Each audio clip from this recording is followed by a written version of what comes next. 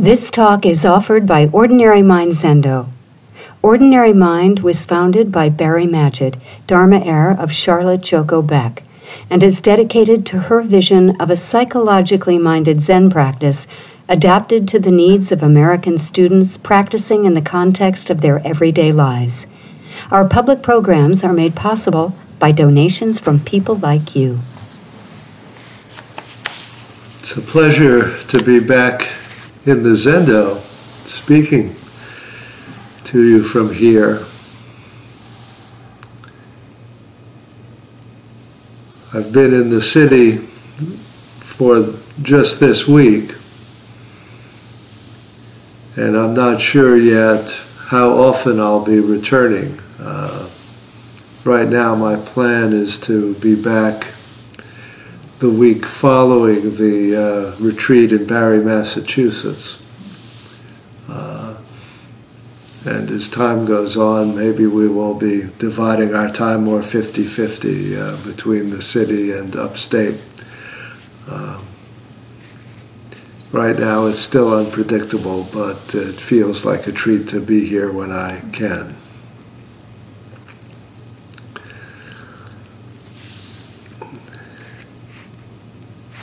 Today we're going to continue discussing some of the themes in Jay Garfield's Losing Ourselves.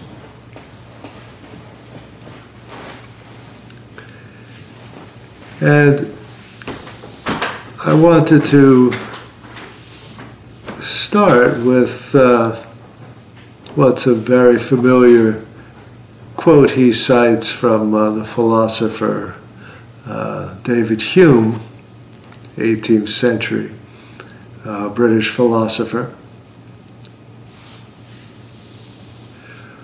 who famously said, and I'll paraphrase, that when he introspects and tries to discover himself inside, all he sees are particular thoughts and sensations and feelings. He never encounters a self by itself, apart from all those particular contents. Never encounters something that is pure awareness.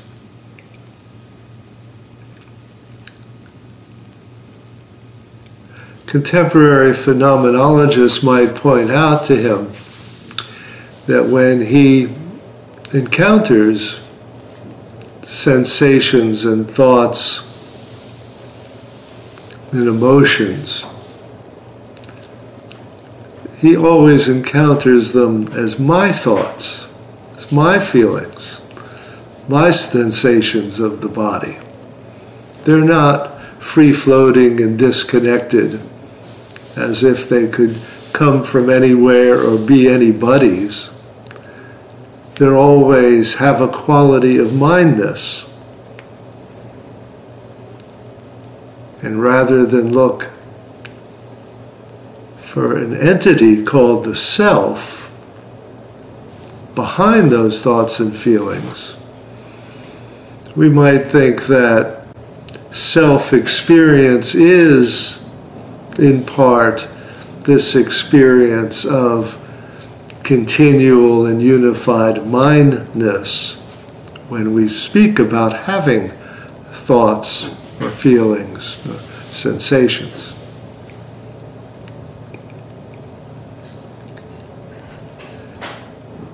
Now, a good deal of Eastern meditative practice, however, was oriented precisely to trying to separate out thoughts and feelings and sensations from a background awareness. And the claim was that by employing particular meditative techniques, one could separate out awareness and the contents of awareness. And so I want to read to you something I put together some years ago that you may be familiar with. The first part is an exercise that comes out of the Advaita tradition. In this case, it was written by Ken Wilber, but is very characteristic of a particular way of practice, and I think it will sound familiar to you. It's the awareness-only paradigm. I have a body, but I am not my body. I can see and feel my body, and what can be seen and felt is not the true seer. My body may be tired or excited, sick or healthy, heavy or light, but that has nothing to do with my inward I. I have a body, but I am not a body. I have desires, but I am not my desires. I can know my desires, and what can be known is not the true knower. Desires come and go, floating through my awareness, but they do not affect my inward I. I have desires, but I am not my desires. I have emotions, but I am not my emotions.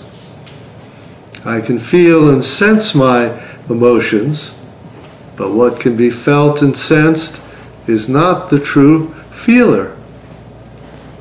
Emotions pass through me, but they do not affect my inward I. I have emotions, but I am not emotions.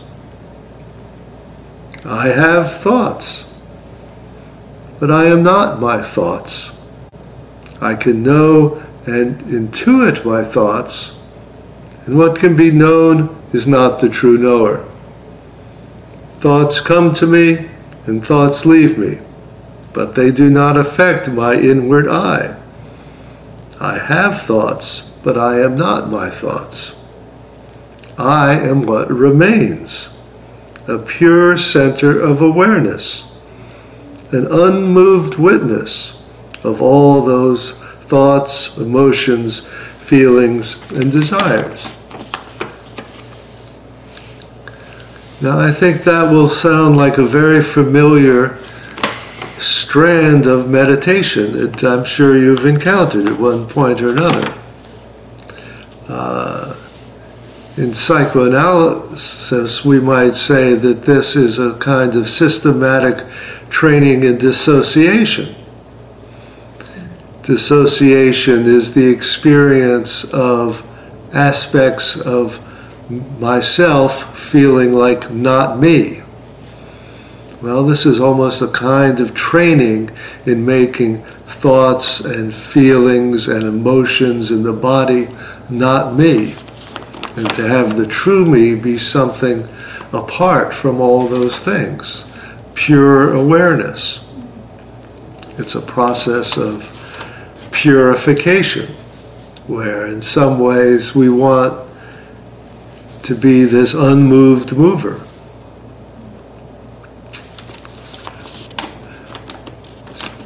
So in response to that exercise, I wrote an alternative.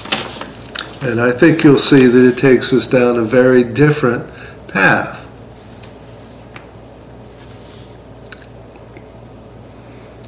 I am my body, a living, breathing body, with all its physical sensations of comfort and discomfort, relaxation and tension, changing each moment with each inhalation and exhalation, dependent in each moment on the air I breathe and the environment which sustains my life.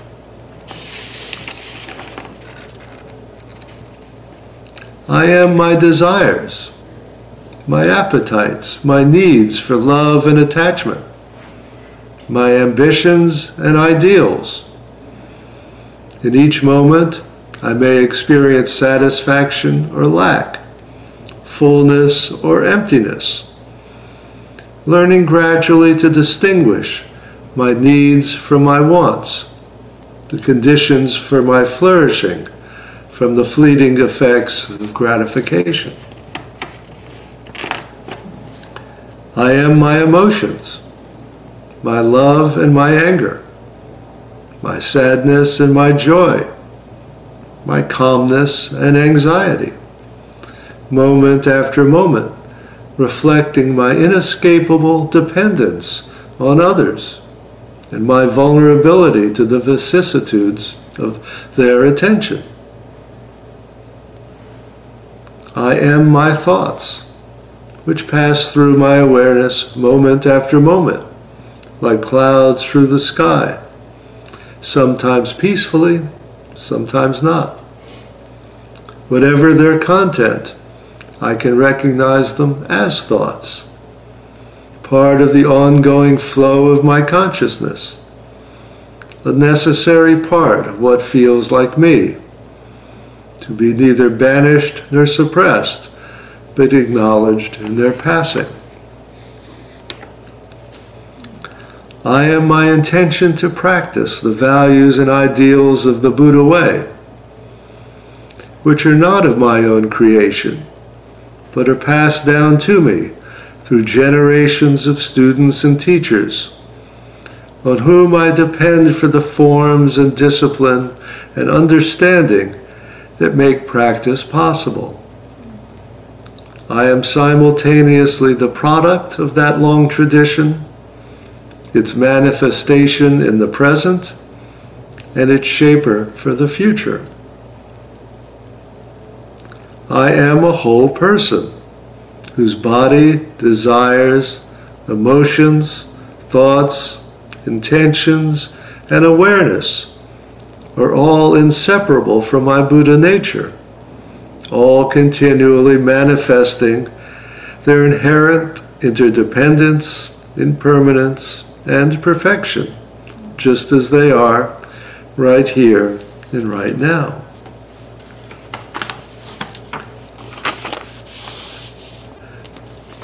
Now, I think you'll agree that those sound like very different kinds of programs and very different kinds of disciplines. And I think that sometimes the kinds of things we're reading about in the literature of no self can seem very abstract and perhaps disconnected from daily life or practice. But I've tried to draw here a very stark contrast in approaches to practice. And sometimes when you hear people say that, oh, there are very many different schools of meditation or different religions, but they all point towards the same thing. They all point in the same direction. Well, I would disagree. I'd say these are two very different directions, and they're basically mutually exclusive. One is a kind of practice of subtraction and purification. The other is a practice of addition and inclusion. One is an attempt to be in touch with something invulnerable, unchanging, and timeless. The other is an attempt to get in touch with and acknowledge our interdependence and vulnerability and impermanence. These are very different kinds of projects. I think they lead in different kinds of directions.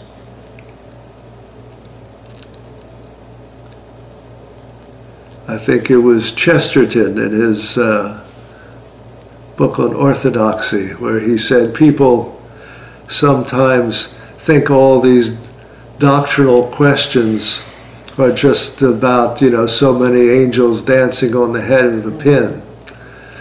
But You make a small difference in your interpretation about the prohibition against graven images in the Bible, and next thing you know, somebody's painted over the Sistine Chapel and smashed the Pietà. Sometimes these little differences have very far-ranging consequences.